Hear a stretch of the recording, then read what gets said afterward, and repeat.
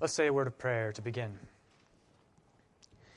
Not to us, O Lord, not to us, but to your name give glory, for the sake of your steadfast love and your faithfulness. You are our God who is in the heavens. Help us to put our trust in you, our help and our shield. We will bless your name from this time forth and forevermore. In your most holy name we pray. Amen.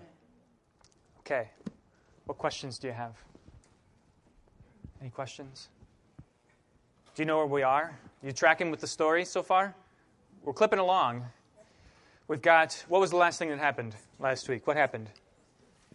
Previously on, we don't have a good name for our TV show here. Previously, what happened?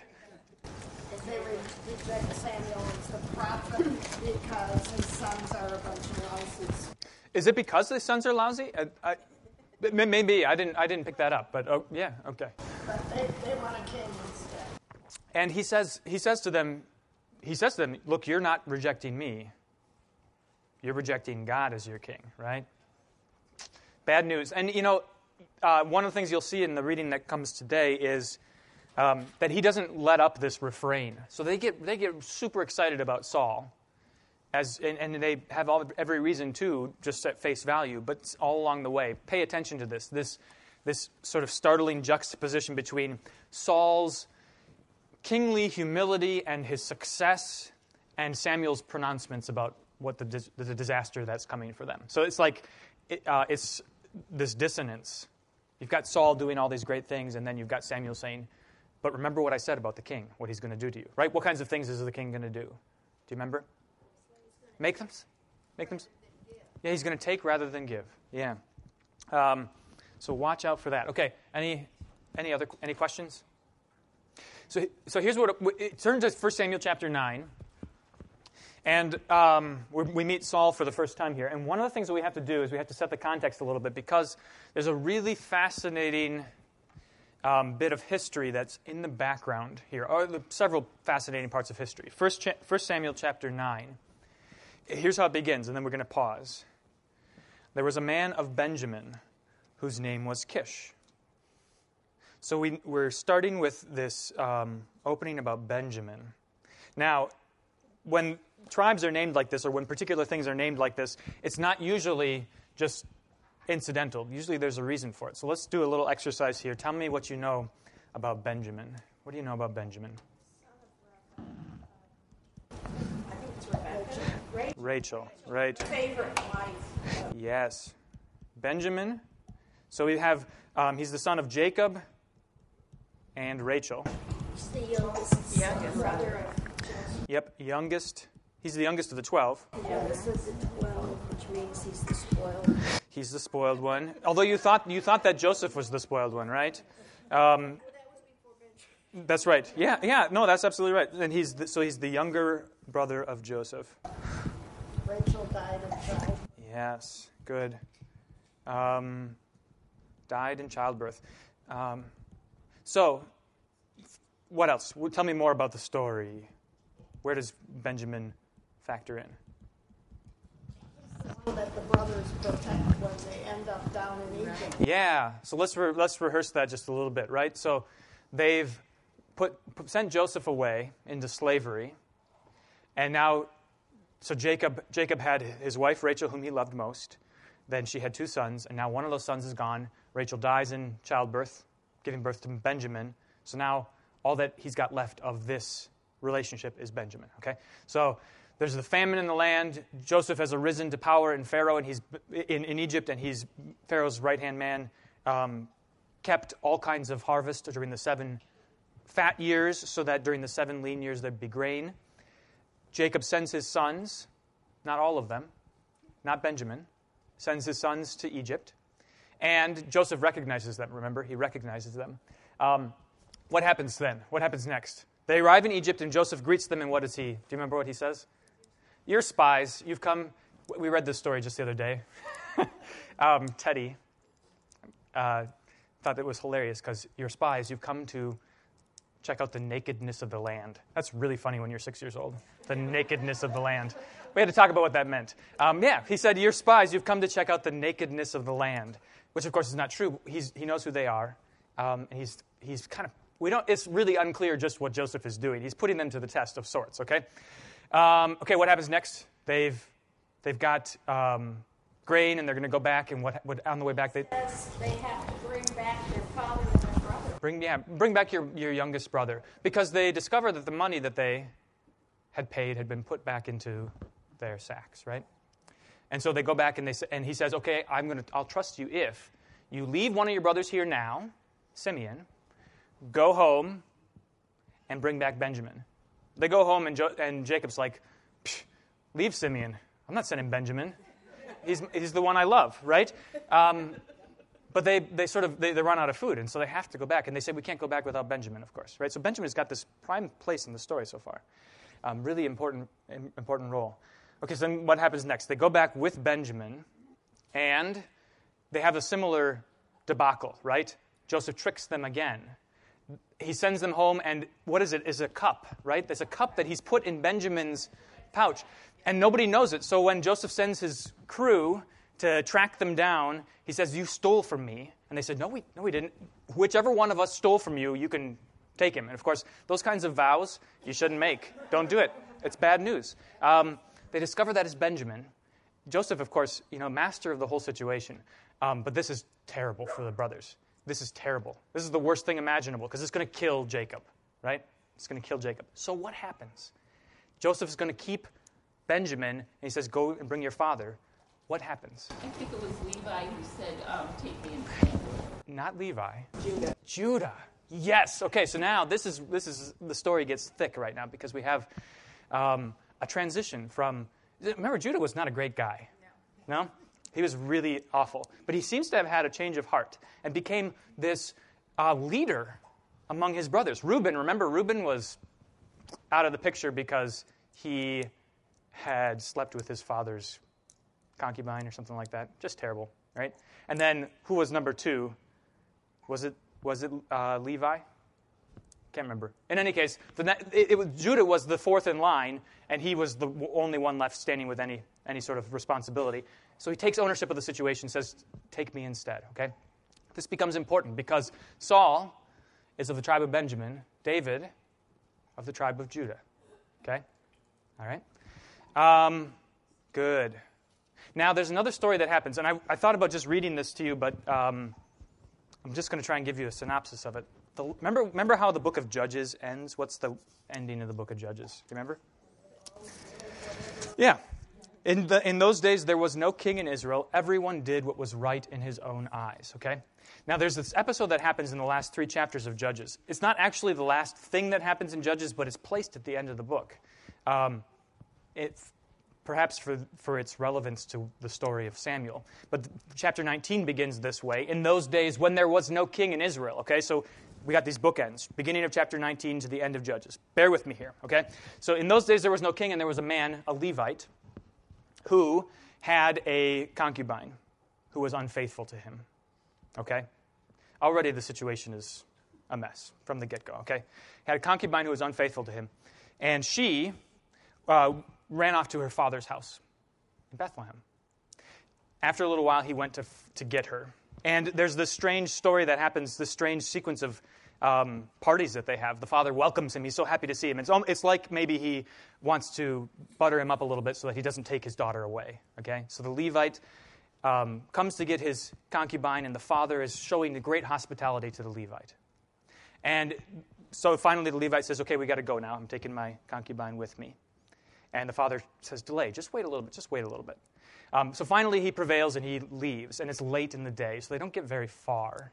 And they come to what is Jerusalem, but at the time it was occupied by Canaanites who hadn't been driven out of the land, the Jebusites. Okay? And the Levite and his servant are talking about it, and they say, "Well, we shouldn't stay here because why would we stay among these foreigners? Let's go a little bit further. We're going to go to Gibeah of Benjamin." Okay?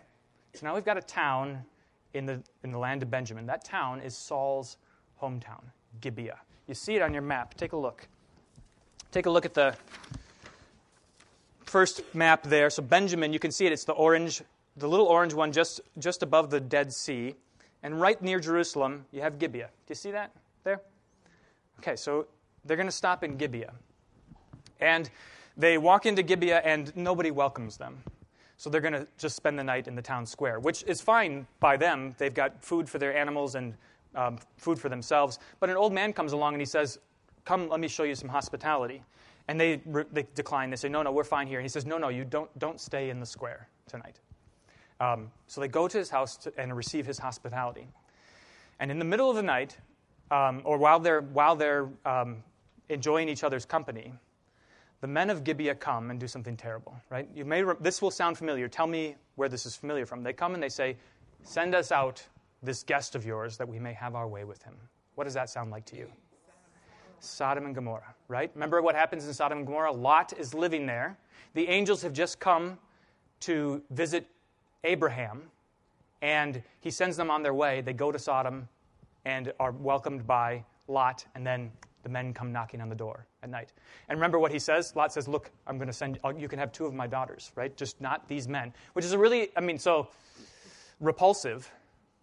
Tells you something about how important hospitality was for them, right? This is my guest, and I owe him protection. It seems even more protection than he owes his daughters.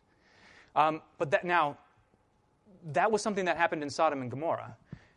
Here it's happening in Israel, in Benjamin, in the tribe of Benjamin, in this town of Gibeah. Okay, if ever you needed evidence that every man was doing what was right in his own eyes, here it is. It's awful.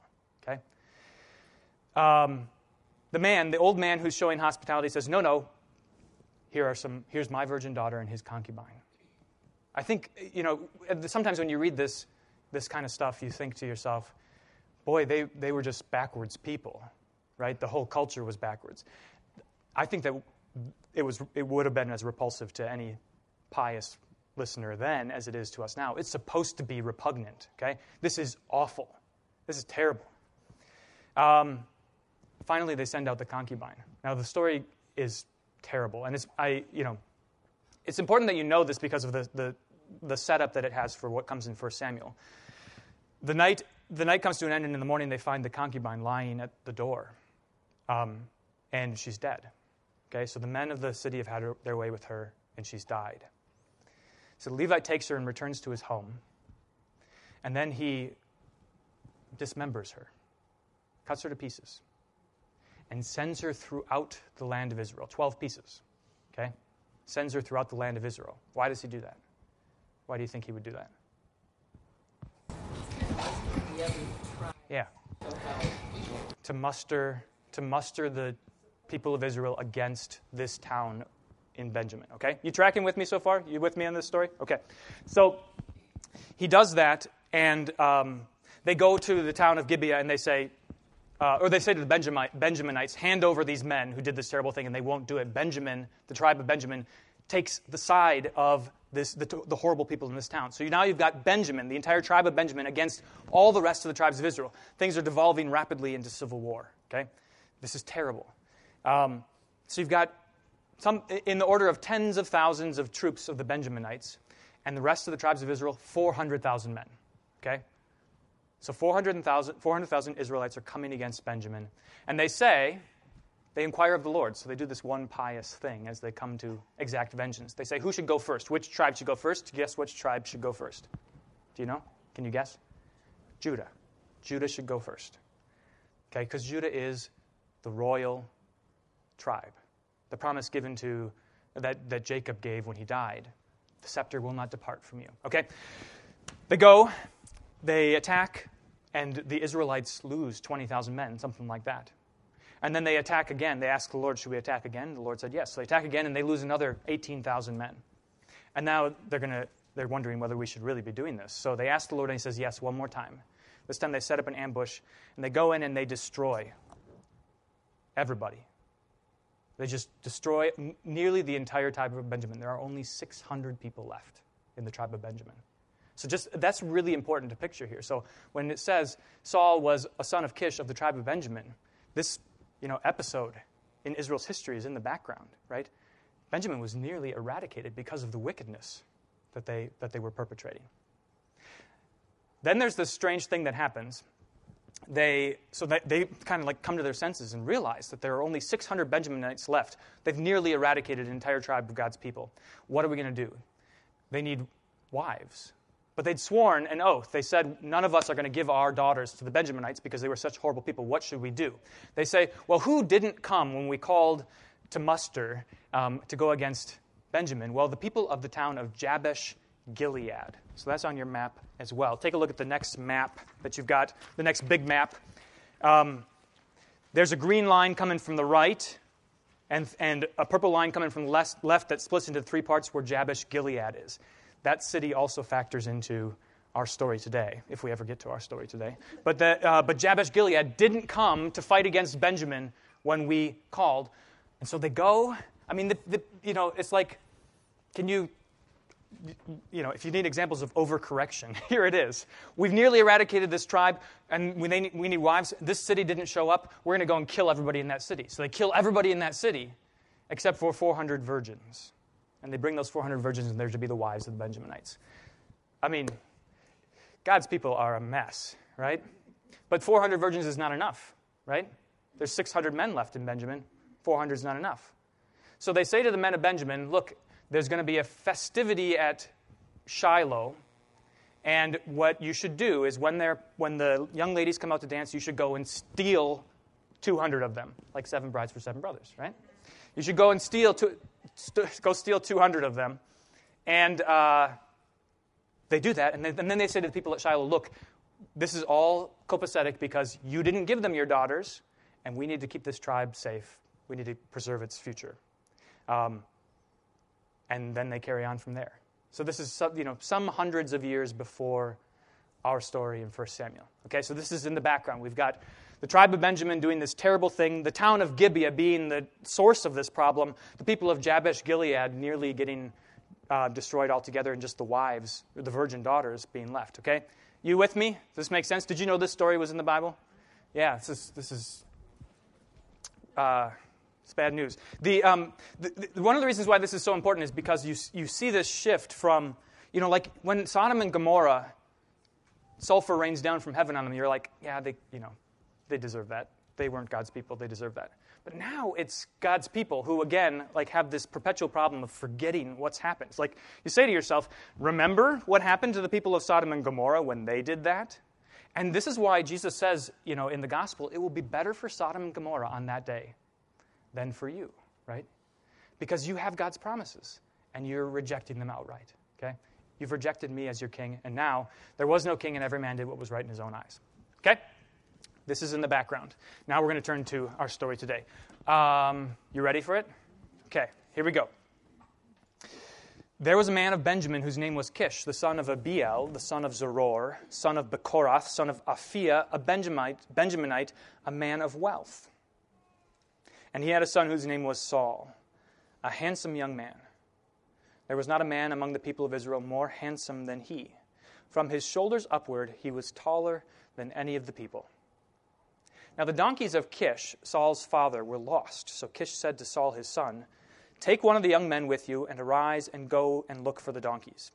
And he passed through the hill country of Ephraim and passed through the land of Shalishah, but they did not find them. And they passed through the land of Shalim, but they were not there. Then they passed through the land of Benjamin, but did not find them. When they came to the land of Zuph, Saul said to his servant who was with him, come, let us go back, lest my father cease to care about the donkeys and become anxious about us. So here you get a glimpse of Saul's character. What do we know about Saul so far? What do we know about him? What kind of a person is he? He's something special. Something special. He's tall, handsome. I mean, that's an interesting remark in this kind of a story. He's tall and handsome, a head above everybody else. What about what he says here? Let's go home lest my father stop to worry about the donkeys and begin to worry about us. Wouldn't you like it if your kids said things like that? so conscientious about what Dad's going to be worrying about me. I'm going to go back and find him now, right? He's conscientious, okay? But he, the servant, this is verse 6 now, he said to Saul, behold, there is a man of God in this city, and he's a man who is held in honor. All that he says comes true. So now let us go there. Perhaps he can tell us the way we should go. Then Saul said to his servant, "But if we go, what can we bring the man? For the bread in our sacks is gone, and there is no present to bring to the man of God. What do we have?" The servant answered Saul again, "Here I have with me 1/4 shekel of silver, and I will give it to the man of God to tell us our way."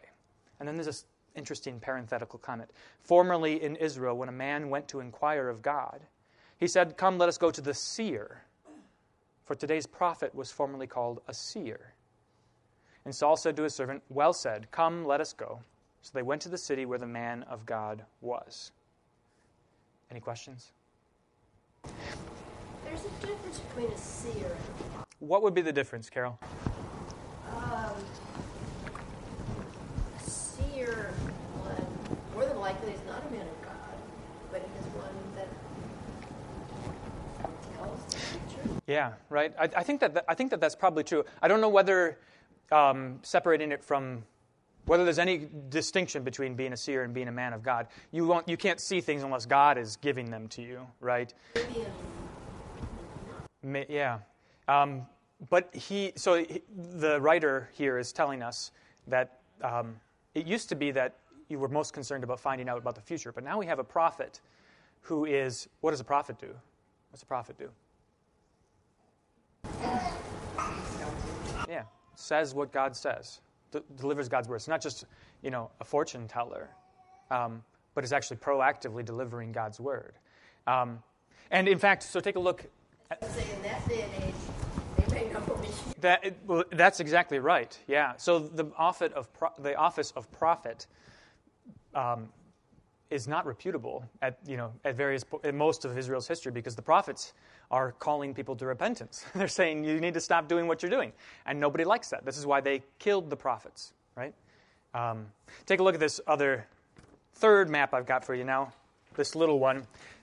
You can see a couple of places on the map you recognize: Jerusalem, and there's Gibeah, and there's Bethel. And this red line indicates a circuit where Samuel judged. So he wasn't like roaming around the whole land of Israel, but he would make stops at these places. And we're going to find out what he was doing. He was going up to a high place to preside over the sacrifices. Okay, so it was a strange institution. It's almost like. And the way they talk about it, look, I hear there's a man in this city who can tell us things. Let's go check him out. They really don't know what they're doing. Everything's just guesswork. They're not sure about it. And what's so striking about that is underneath the surface of all of this is God's hand doing things that are far beyond the scope of what they could have imagined, right? That Samuel, this regional prophet, is actually going to be the one who anoints God's kings, and the one who announces judgment to the people of Israel. Okay, let's keep going. As they went up the hill to the city, they met young women coming out to draw water, and said to them, "Is the seer here?" They answered, "He is. Behold, he is just ahead of you. Hurry. He has come just now to the city, because the people have a sacrifice today on the high place. As soon as you enter the city, you will find him before he goes up to the high place to eat. For the people will not eat until he comes, since he must bless the sacrifice. Afterward, those who are invited will eat. Now go up, for you will meet him immediately." So we just had this interesting factoid about what worship was like in the life of Israel. When you hear high place, immediately you think this is not right. Something's not right here. It's unclear. We're just not sure what exactly is going on. The high places were, why would a high place matter? What's the significance of a high place? Normally that's where the false gods were placed so that they could look down on the people. So they look down on the people, right? And if you go up to the high place, you're closer to the heavens, right? Yeah. So they would often be worshiping in places that false gods had been worshipped, which is a risky thing, because if you don't get rid of the trappings of the false worship, you just sort of absorb it yourself. This is always the problem, is when instead of eradicating the false gods, you just kind of baptize them and make them part of your religion, okay? So they went up to the city, verse 14. As they were entering the city, they saw Samuel coming out toward them on his way up to the high place. Now, the day before Saul came, the Lord had revealed to Samuel, "Tomorrow, about this time, I will send to you a man from the land of Benjamin, and you shall anoint him to be prince over my people Israel.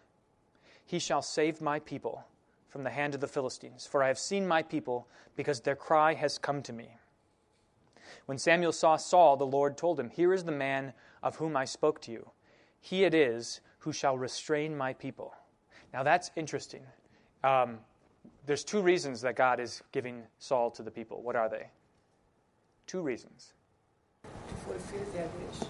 Okay, that's true, yeah. He's doing it as a concession to them. But in what God says to Samuel here, there are two reasons he gives for Saul. Well, balance against the Philistines. That's right. Yeah, they've got enemies, and he's going to lead them into battle, right? He will be their prince. He will save my people from the hand of the Philistines, okay? He will save them from their enemies. But there's another reason, too. Restrain them from themselves, right? Yeah. Well, okay, so we have high hopes for Saul for a few more chapters, that he will restrain God's people. Yeah, it's interesting that those two things go hand in hand, right? He will save them from their enemies, and he will restrain them. That's what a good prince does. But notice, of course, it's interesting. It seems like the language is a bit nuanced here. So he's not called a king yet. You shall not anoint him to be king over my people. You shall anoint him to be prince over my people. He holds off on saying the word king until it actually happens, because it's like, do they really need to have a man to be their king? Okay. Verse 18, Then Saul approached Samuel in the gate and said, Tell me, where is the house of the seer?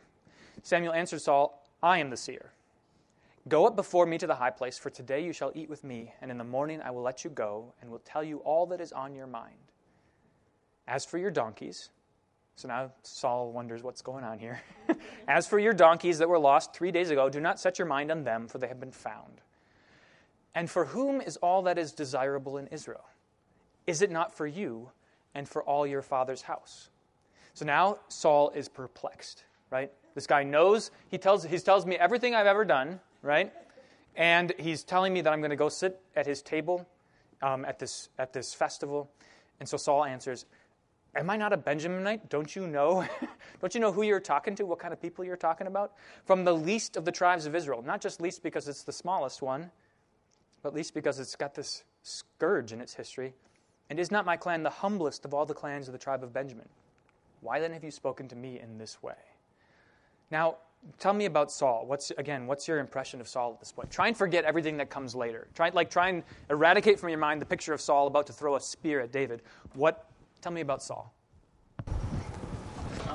Humble. Yeah, incredibly humble. He's just like, here you have the seer giving you this great honor, and he's trying to make sure that he actually knows what he's talking about, because I don't deserve this, right? I'm from Benjamin. Good. Any questions at this point?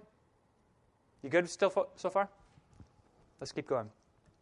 Then Samuel took Saul and his young man and brought them into the hall and gave them a place at the head of those who had been invited, who were about 30 persons.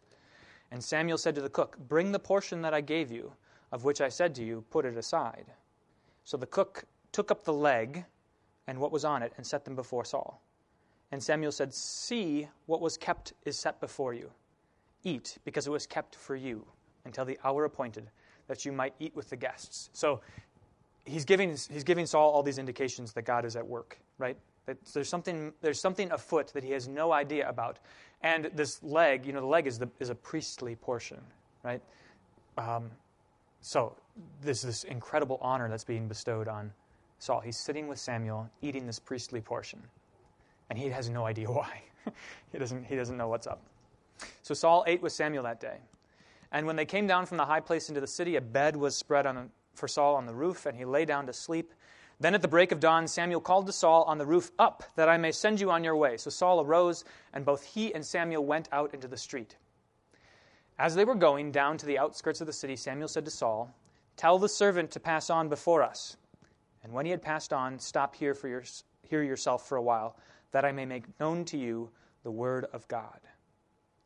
So this is the culmination of this entire sort of cryptic ceremony that Saul's been brought into. Verse 1, hear this, and then we'll talk for a bit. Then Samuel took a flask of oil and poured it on his head and kissed him and said, Has not the Lord anointed you to be prince over his people Israel?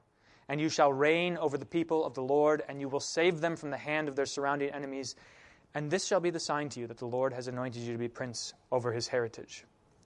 And he gives them this sign. Let me read this, and then we'll talk a little bit. When you depart from me today, you will meet 2 men by Rachel's tomb in the territory of Benjamin at Zelzah, and they will say to you, the donkeys that you went to seek are found, and now your father has ceased to care about the donkeys and is anxious about you, saying, what shall I do about my son?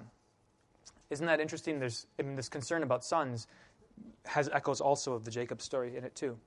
Then you shall go on from there farther and come to the oak of Tabor. 3 men going up to God at Bethel will meet you there, one carrying 3 young goats, another carrying 3 loaves of bread, another carrying a skin of wine. And they will greet you and give you 2 loaves of bread, which you'll accept from their hand. After that you shall come to Gibeath Elohim, where there is a garrison of the Philistines. And there, as soon as you come to the city, you will meet a group of prophets coming down from the high place with harp, tambourine, flute, and lyre before them, prophesying. Then the Spirit of the Lord will rush upon you, and you will prophesy with them and be turned into another man. Now when these signs meet you, do what your hand finds to do, for God is with you. Then go down before me to Gilgal, and behold, I am coming down to you to offer burnt offerings and to sacrifice peace offerings. 7 days you shall wait until I come to you and show you what you shall do. Okay, so he says this is going to be the sign, and then he tells him exactly what's going to happen moment to moment for the next part of his journey. Very, very specific, and it happens, we'll see, just as he says. But there are some keys here. Back up to when he anoints him. He doesn't even want the servant nearby when he does this, right? It's very subtle. It's in the background. And Saul gets this sense, of course, that this is kind of a secretive thing, right? He's not going to tell, in fact, he's not going to tell anybody about what has happened.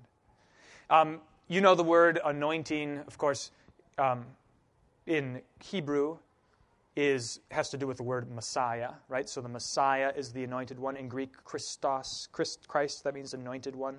So this anointing, notice that there doesn't have to be anybody else there to observe it, right? Samuel pulls Saul aside and says, this is what we need. We need the word of the Lord, right? So Samuel pulls Saul aside, and in delivering to him the word of the Lord, he makes him God's anointed one, which tells us so much about how God works, right? It's not because all kinds of people were there to witness you being baptized that you're a child of God, but it's because God's word was there and the Holy Spirit anointing you, right? And it has no immediate apparent effects, right? Saul doesn't look any different than he did before. He's the same man until later the Spirit's going to come on him and he's going to become another man, right? Okay. Questions? Let's keep going. We got to get to the end of chapter 11. We got to get through chapter 11. Okay. Yes, please. I looked and I couldn't find anything. It's just like a prominent landscape feature. So, everybody knows about the Oak of Tabor, I guess. So, it's just like Rachel's tomb. It's like Butterfield Road. Go down to Donata, then that's where it's going to happen. That kind of thing. Yeah. Yeah. Good. Okay. Here we go. Where was I? Oh, by the way, you need to pay attention to this. Verse 8. 7 days you shall wait until I come to you and show you what you shall do. Okay? That becomes really important later. 7 days you've got to wait, Saul. 7 days. Okay. And what you need to wait for is for me, Samuel says, wait for me to come and offer the burnt sacrifices. Verse 9. When he had turned his back to leave Samuel, God gave him another heart.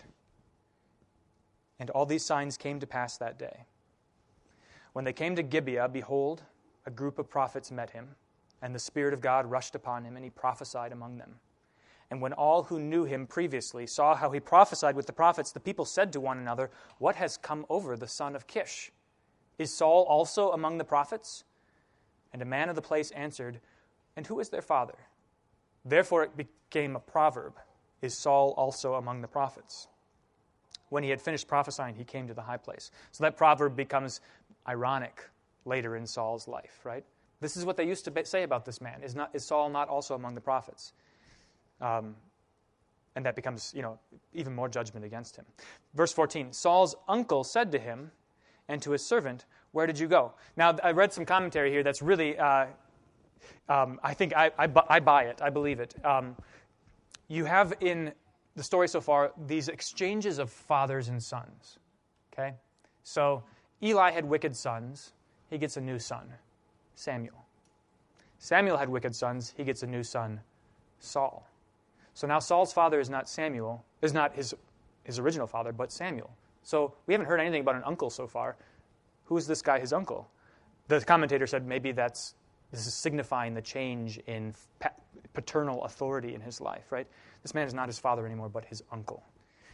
I think it's an interesting take on it. It makes sense of the sort of the dramatic exchanges that are taking place, right?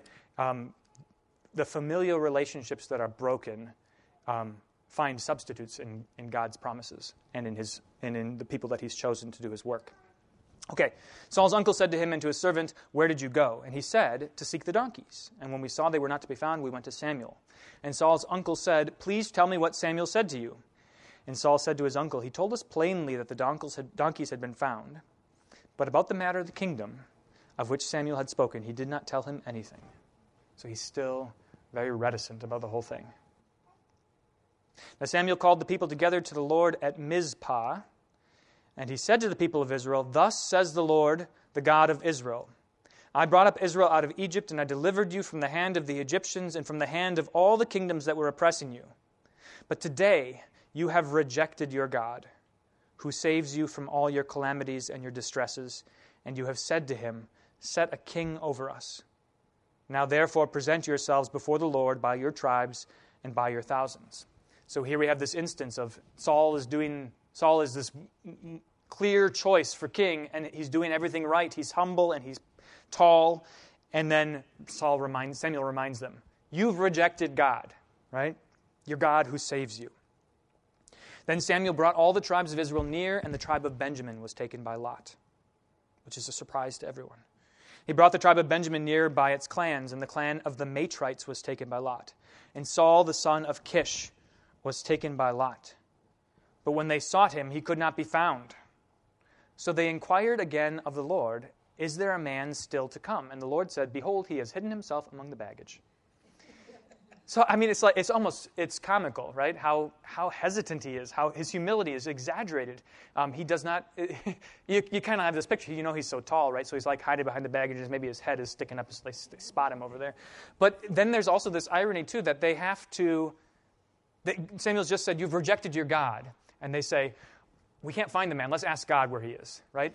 So they've rejected God, this irony is that they have to resort to asking God to show them where the king is, because they can't find him on their own. Okay. Then they ran and took him from there, and when he stood among the people, he was taller than any of the people from his shoulders upward. And Samuel said to all the people, "Do you see him whom the Lord has chosen?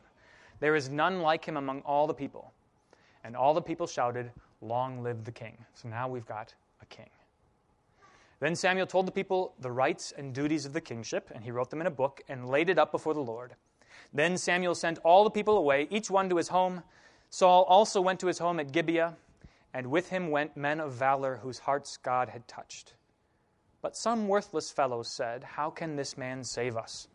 And they despised him and brought him no present, but he held his peace. He held his peace. Okay?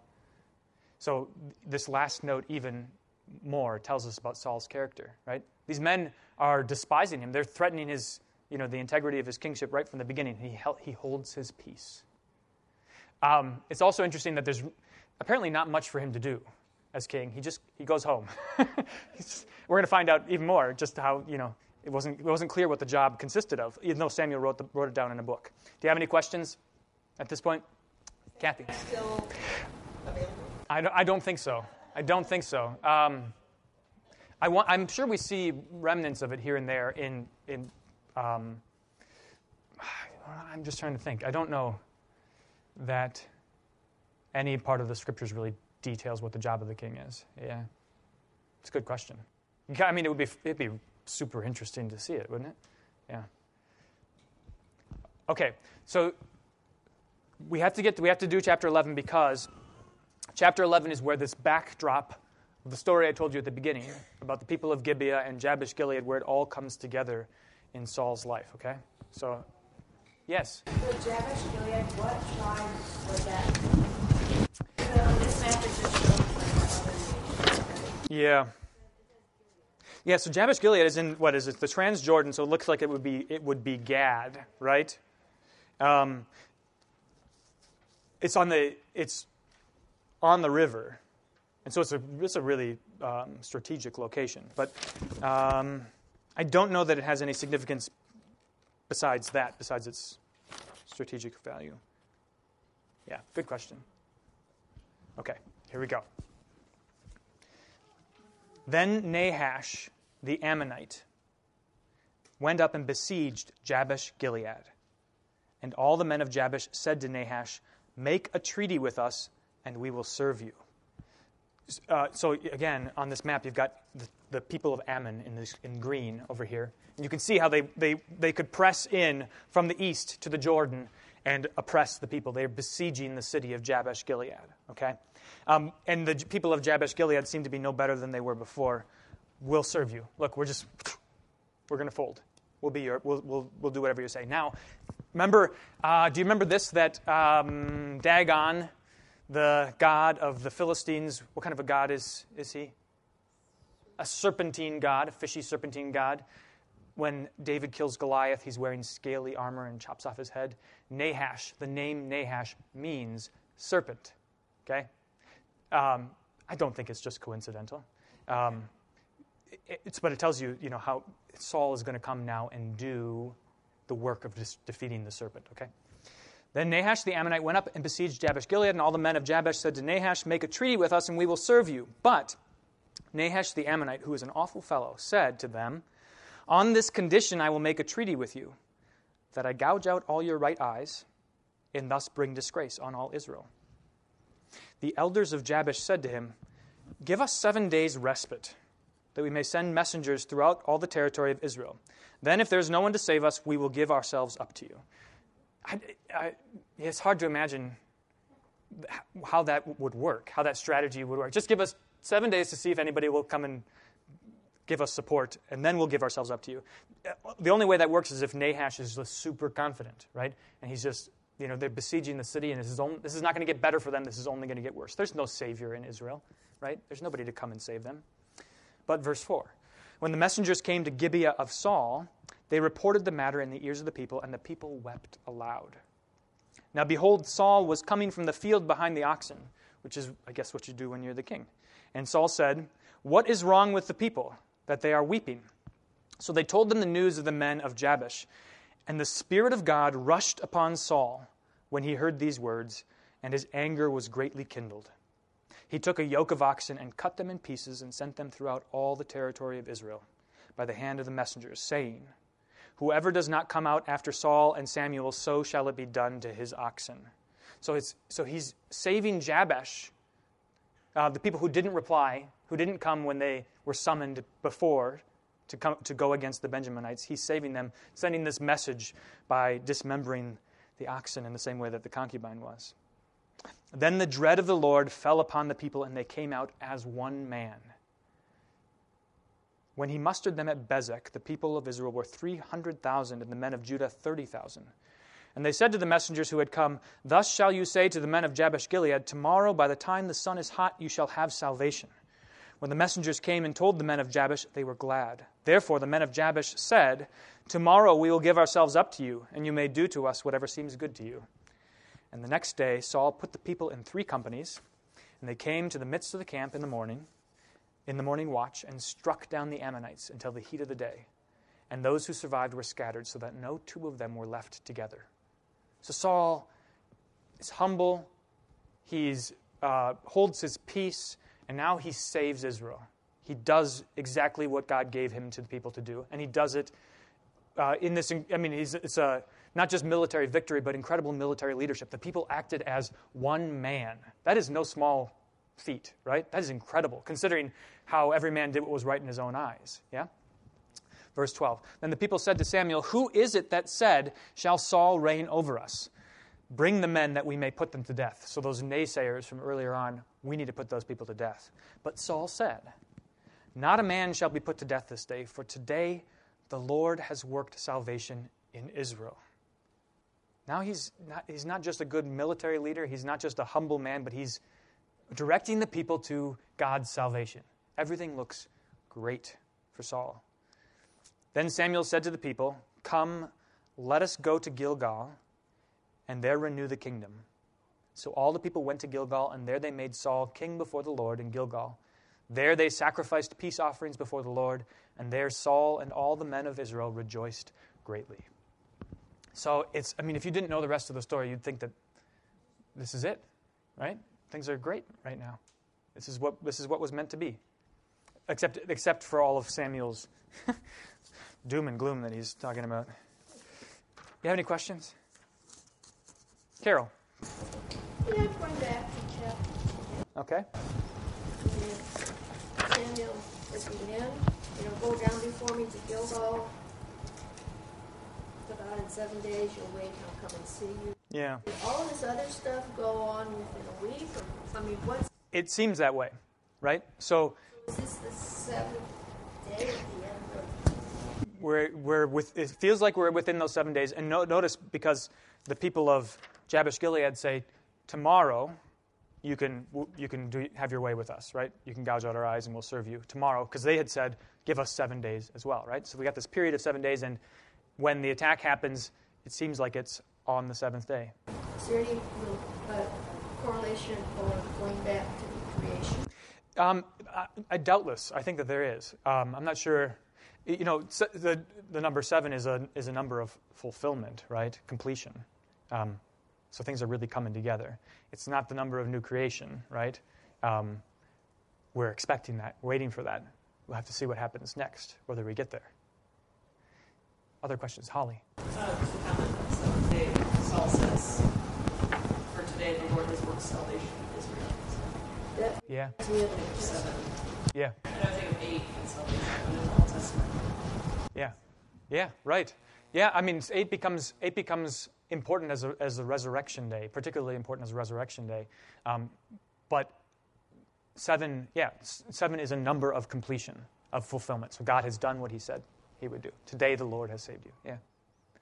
Aaron. I was just thinking about, we've been talking about prayer a lot and how you pray, and just thinking about in this case, basically, like, they asked for something bad.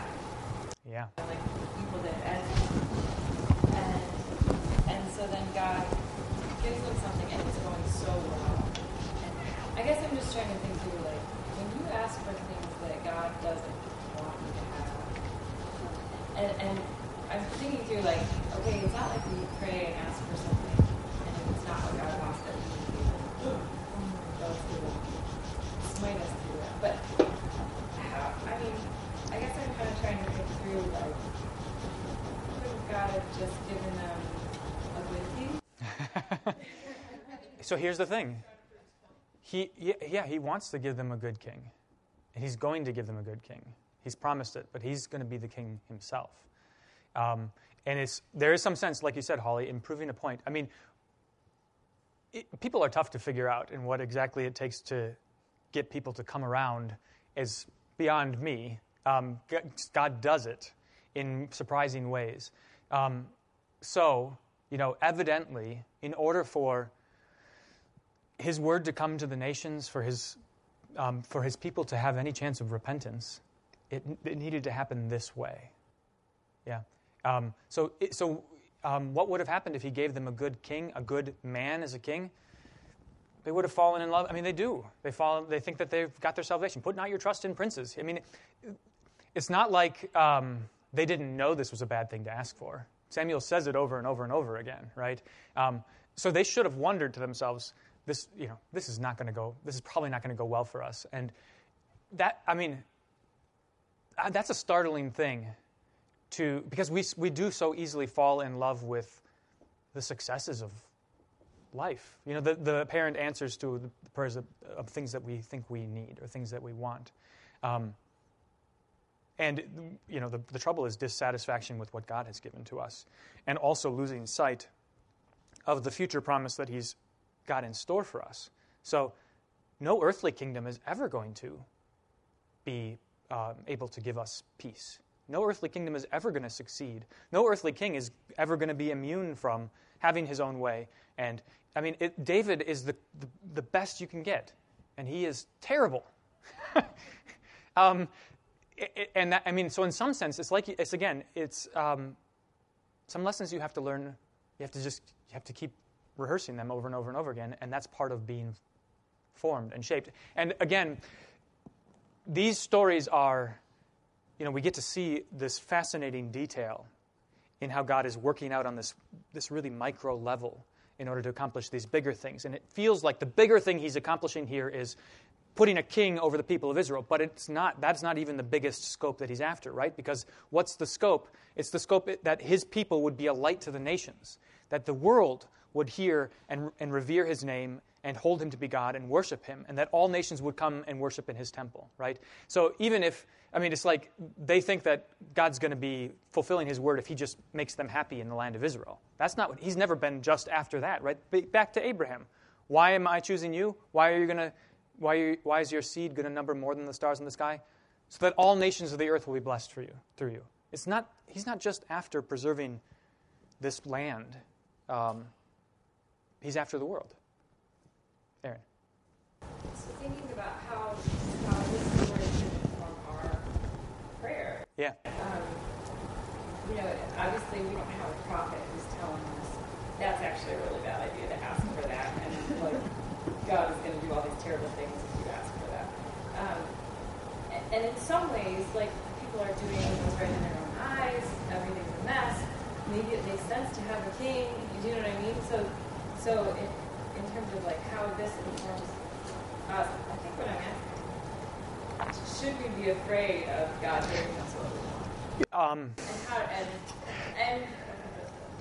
How to prevent no, I just want this and I'm going to ask for it and ask for it and ask for it, and maybe God didn't give it to me, and then So that's a real possibility. Let's play that on the table. It's a real possibility that you get what you want and it hurts you.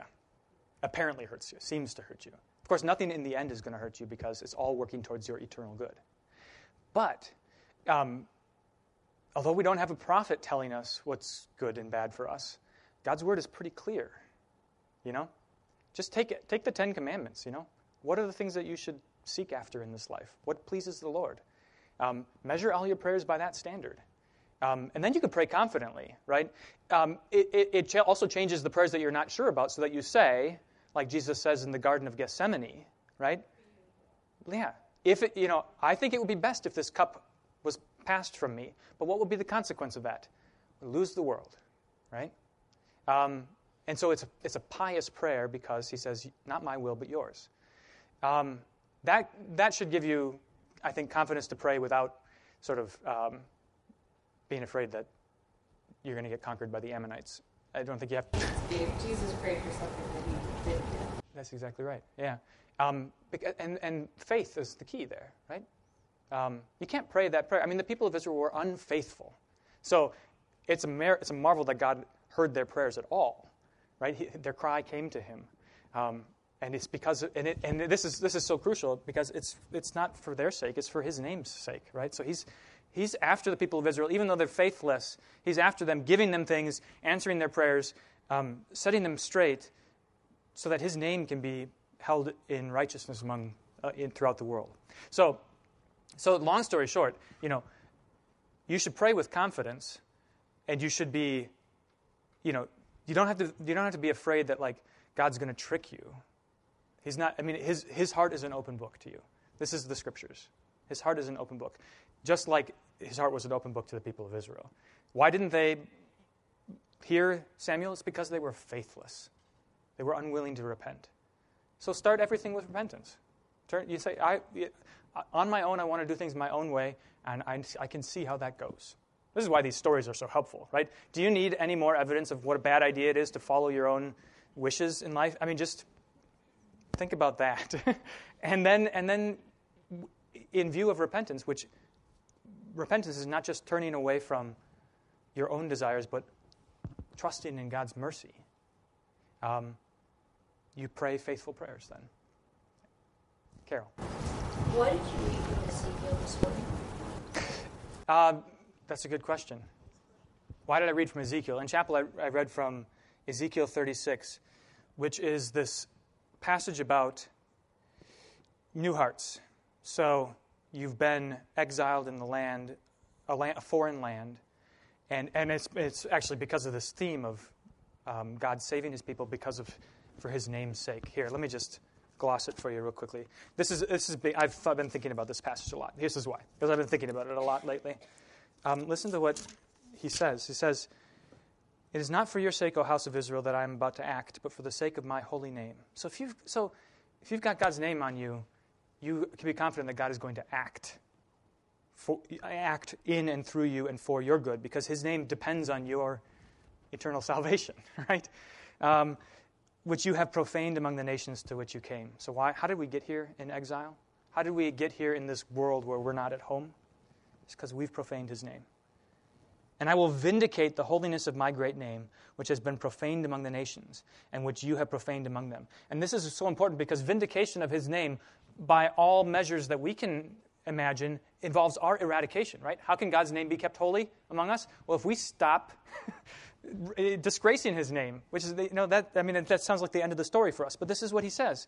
"I will take you from the nations and gather you from all the countries and bring you into your own land." So for the people of Israel, this was coming out of exile and back into the land of Israel. And if only they could have kept their eyes on the promised land that was yet to come, it would have gone better for them. And the same thing is for us, right? This land that we're in right now, this world, is not our home. We're exiles. And he's going to gather us and bring us into our own land. And then this image is just so potent. "I will sprinkle clean water on you, and you shall be clean from all your uncleannesses, and from all your idols I will cleanse you." And this has to do, again, with that, this potential fear that God's going to take my prayers and give me what I want, and I'm going to suffer for it, right? He wants to free you of your idols, and he's going to do it. He's going to do it. He doesn't want to just hand you over to them so that you finally have your way. He wants to save you from them, and he's going to. "I will give you a new heart, and a new spirit I will put within you. And I will remove the heart of stone from your flesh and give you a heart of flesh. And I will put my spirit within you and cause you to walk in my statutes and be careful to obey my rules," which is the answer to the righteous prayer of every Christian who hungers and thirsts for righteousness, right? We don't love his law the way we should. We follow the desires of our hearts. And here he is promising that there's going to come a day when you're going to love what he loves. That is, especially when you realize the cost of following your own loves, the cost of pursuing your own desires, to be free of that one day. That is the joy. That is the incredible joy of heaven. And then he goes on and paints this picture. "I will deliver you from all your uncleanness. You shall dwell in the land that I gave to your fathers, and you shall be my people, and I will be your God. And I will summon the grain and make it abundant and lay no famine upon you. I will make the fruit of the tree and the increase of the field abundant, that you may never again suffer the disgrace of famine among the nations." So maybe a picture of fruitfulness, agricultural fruitfulness, does something for you. It puts a really nice picture in my mind. It's like the picture of in Psalm 1, the man who is planted by streams of water that bears its fruit in its season, right? It's so hard to be fruitful. And this world that we live in is stricken with famine. Famine because we don't bear fruit. The world does not bear fruit. It's not fruitful the way God designed it to be. Most importantly in terms of love. We don't bear the fruit of love. But that is coming. That day is coming. Thanks for asking that question. Sorry to get on my hobby horse there. But if you can hold that picture in your mind, if you can hold that promise in your mind, it puts things in perspective. And then there's this bit. I should just say, there's this bit afterwards that I've thought a lot about how this is how I don't like getting to this next part. Verse 30, verse 31. "Then you will remember your evil ways." So now you're in the land. Have I told you about this? Did I tell you about this? You're in the land. It's a fruitful land, and it's the land that God has promised you, and you'll be his people, and he will be your God. And then you will remember your evil ways and your deeds that were not good, and you will loathe yourselves for your iniquities and your abominations. Why is that? How can that possibly be a good thing? How can that possibly be a good thing? What do you think? Yeah. Why? But now, why is seeing your sin a good thing? To repent. Good. Create a new heart within me. Right. Because I'm no good. What good is a new heart if I don't think I need one? Right, Aaron? That seems so hopeful to me because I think of myself in like 7th or 8th grade. Yeah. But everything was really easy. Yeah. A really good girl, and I thought I was pretty great. Yeah. Yeah. And coming past that and through that and realizing just like my own immaturity and selfishness and like seeing my daily 15-minute need to repent is like, it's so free. Yeah, it is. That's right. And it's not freeing. It's not like it's not just, having low self-esteem is a really good thing for you. That's not what this is about. It's what's good for you is being hopeless about yourself so that you cling to God's mercy. I mean, God's mercy only becomes richer and richer and more beautiful the more you realize what a miserable person you are, right? And so remembering your iniquities and loathing yourself on account of them is freeing, because then you hide yourself in the wings of God's mercy, right? That's what this is all about, by the way. I mean, that's the main thing we've got going, and it's such a good thing. Yeah. I just want to say that even though people asked for something that they should not have asked for a king, God still was good to them, and He put His Spirit on Saul. Yeah. And Samuel said that this is the man God chose for you. Yeah.